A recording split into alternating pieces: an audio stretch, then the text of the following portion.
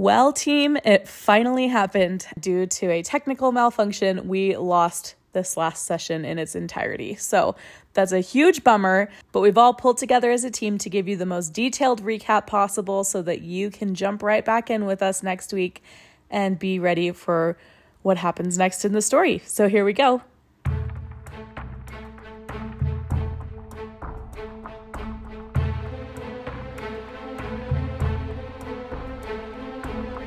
This session began where the last session ended, with Athena and Diego, who are together in Pendings, and Río and Tosh, who are together underneath the Trueanvil estate, having the same realization about Dona Iron Fist's involvement in all of this at the same exact time.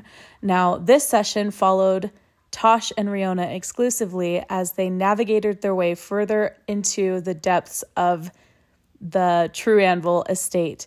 We heard people coming and realized we needed to get out of there pretty quick. And we found a secret trap door behind a bookshelf. So went over to that. Tosh obviously is super strong and was able to open that up, and we all ran inside and created like a barricade behind it as well, throwing chairs and junk everywhere just to try and distract people and have them not come looking. We'll see if it works. And lead us down into a scary laboratory type situation. It kind of gave me the creeps, and I wasn't metagaming too hard, but the way Callan described it reminded me a lot of Eric's laboratory and things we had seen with things that were being studied in reverse. So they got inside and went down a little ways, and they discovered Agis all splayed out on a table. And he'd been taken apart. He had an ingot in him. He had his chest open up. And so they were nervous about that. Río obviously was in fits just because she's been looking for Agis for so long. Tosh was able to go over and roll a check to see if he could figure out the wires and put Agis back together again and turn him on, because he had an ingot inside of him already. He was just not awake. And he tried to do that and failed. Wasn't able to make it happen. I used my DM inspiration as I was putting Agis back together because I couldn't quite figure it out, but I'd had this DM inspiration I earned like 6 sessions ago and just been waiting for the right moment. Now, to everyone's surprise, Agis starts talking, and it is Devin who is going to be playing Agis today. And when Agis woke up, Río was just so happy. She's been so worried about him. This is why she came to Ardere. She's not ever forgotten about him a single day. It's just been a long time coming for her to see him again and have him all in one piece again. And she just feels so awful. She feels so sorry that he got taken and that he was having who knows what done to him for so long. He must have been so scared.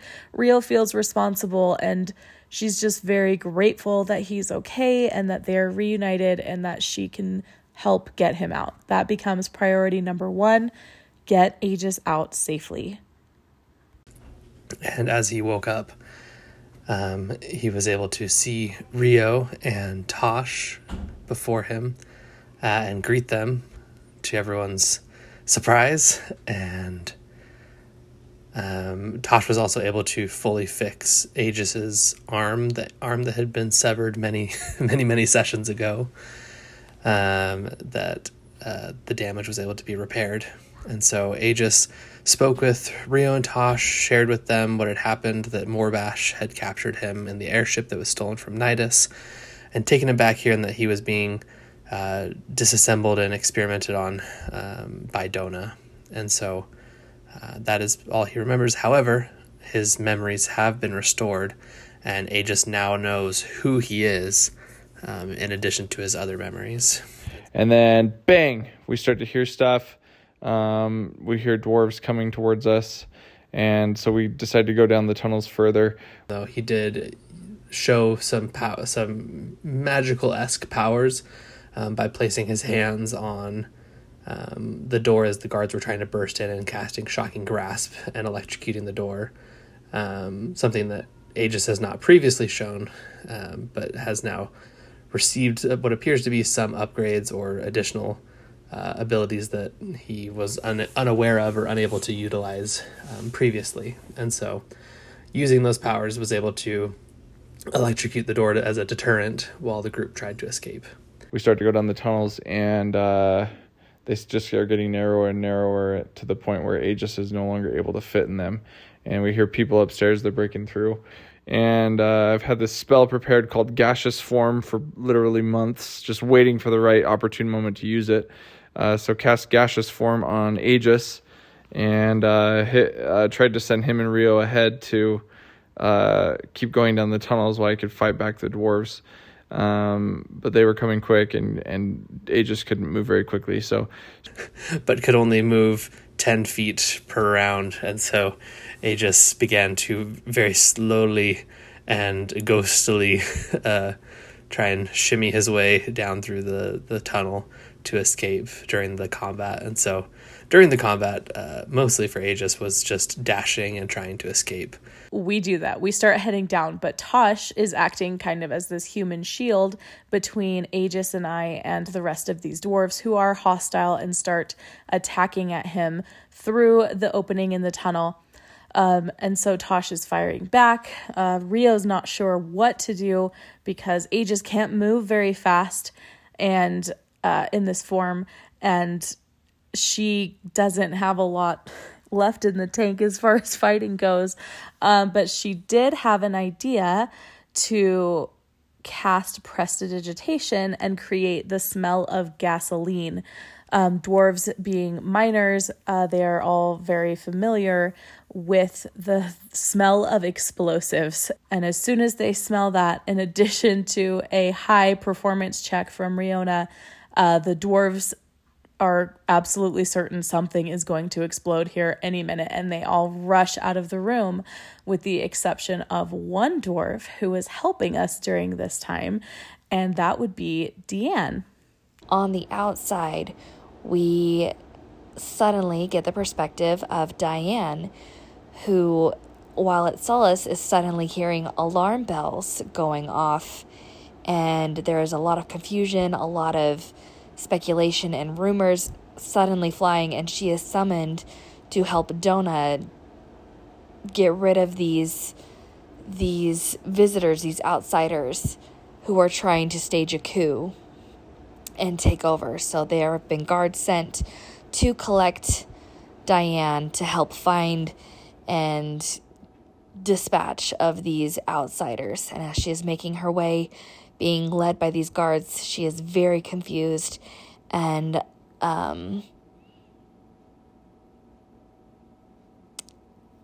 before she was escorted out by the guards, Alistair had met up with her, and on his way to find his husband, and told her everything that had transpired between Tosh and Rio and him and Vondal. So Diane is now aware of everything that has transpired and everything that has happened.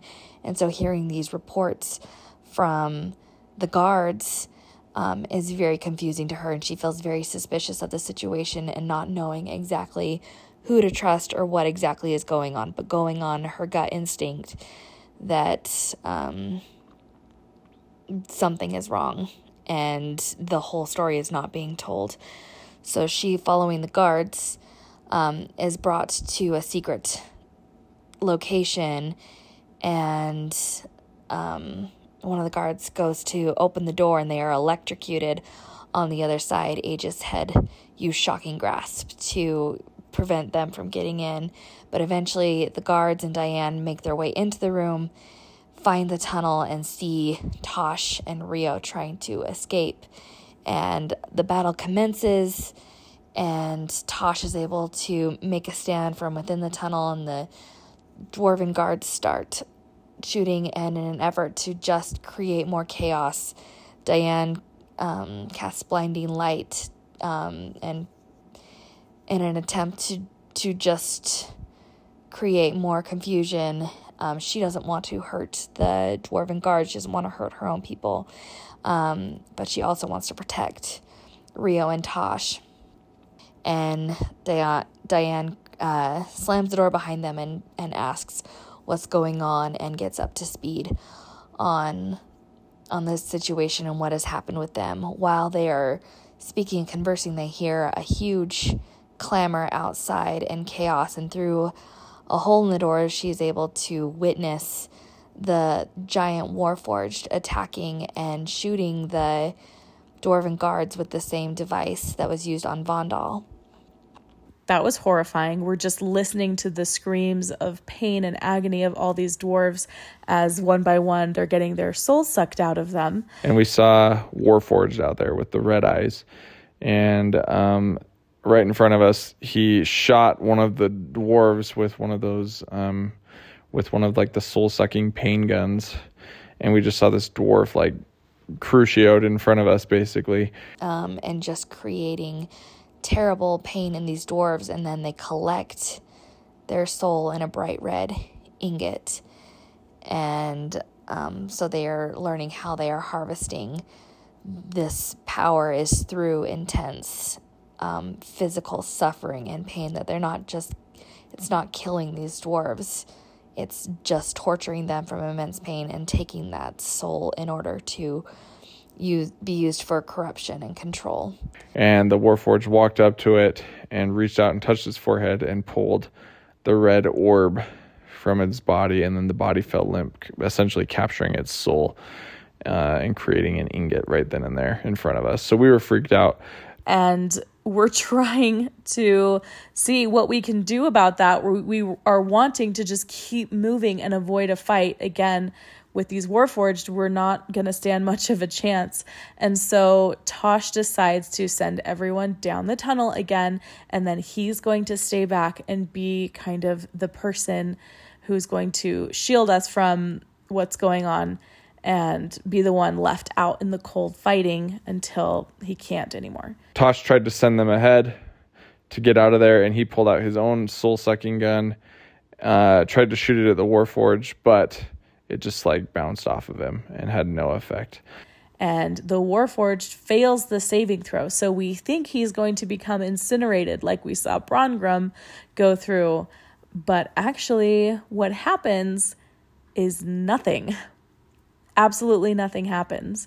So that's horrifying in and of itself. And Tosh books it into the tunnel after us, and we all hurry and dash and dash and dash, and gratefully that Warforged cannot actually fit through the tunnel either.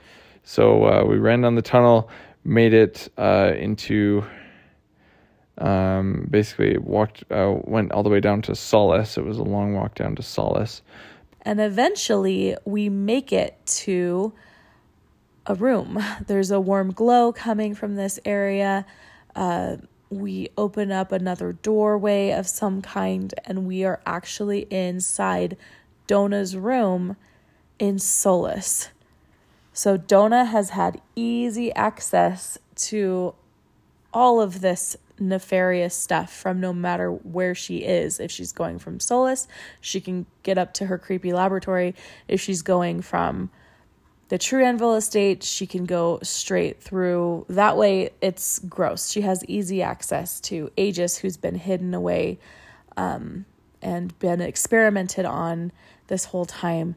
And it's sad. So we make it there.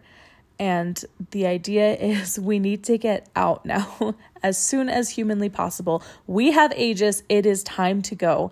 So I asked Tosh to give Agis some kind of a cloak to hide him, because in the flashback of my mother and Vivian and Agis and Aelin escaping the last time, Agis had a cloak on, and that helped disguise him and raised less concern about him leaving. And he was able to get out the lifts that way. And I put the cloak on Agis, and he says, "This looks familiar," or "This feels familiar." And I thought that was so cute, because I was definitely trying to harken back to that time, but I didn't explicitly say so. So that made me happy. And there in front of us were Warforged. There was like 4 of them, and they were blocking people and keeping them in Solace. So it's like the first time we've seen the Warforged really out in the open, and it's kind of like they're making their move right now, trying to take over Ardere. And there's a large crowd kind of gathered over by the water feature in the middle of Solace. And as we look closer, we can see that there are several Warforged detaining the dwarves in that area.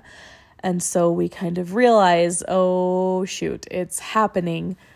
And now our escape might be harder than we originally thought. And that is where we ended the session.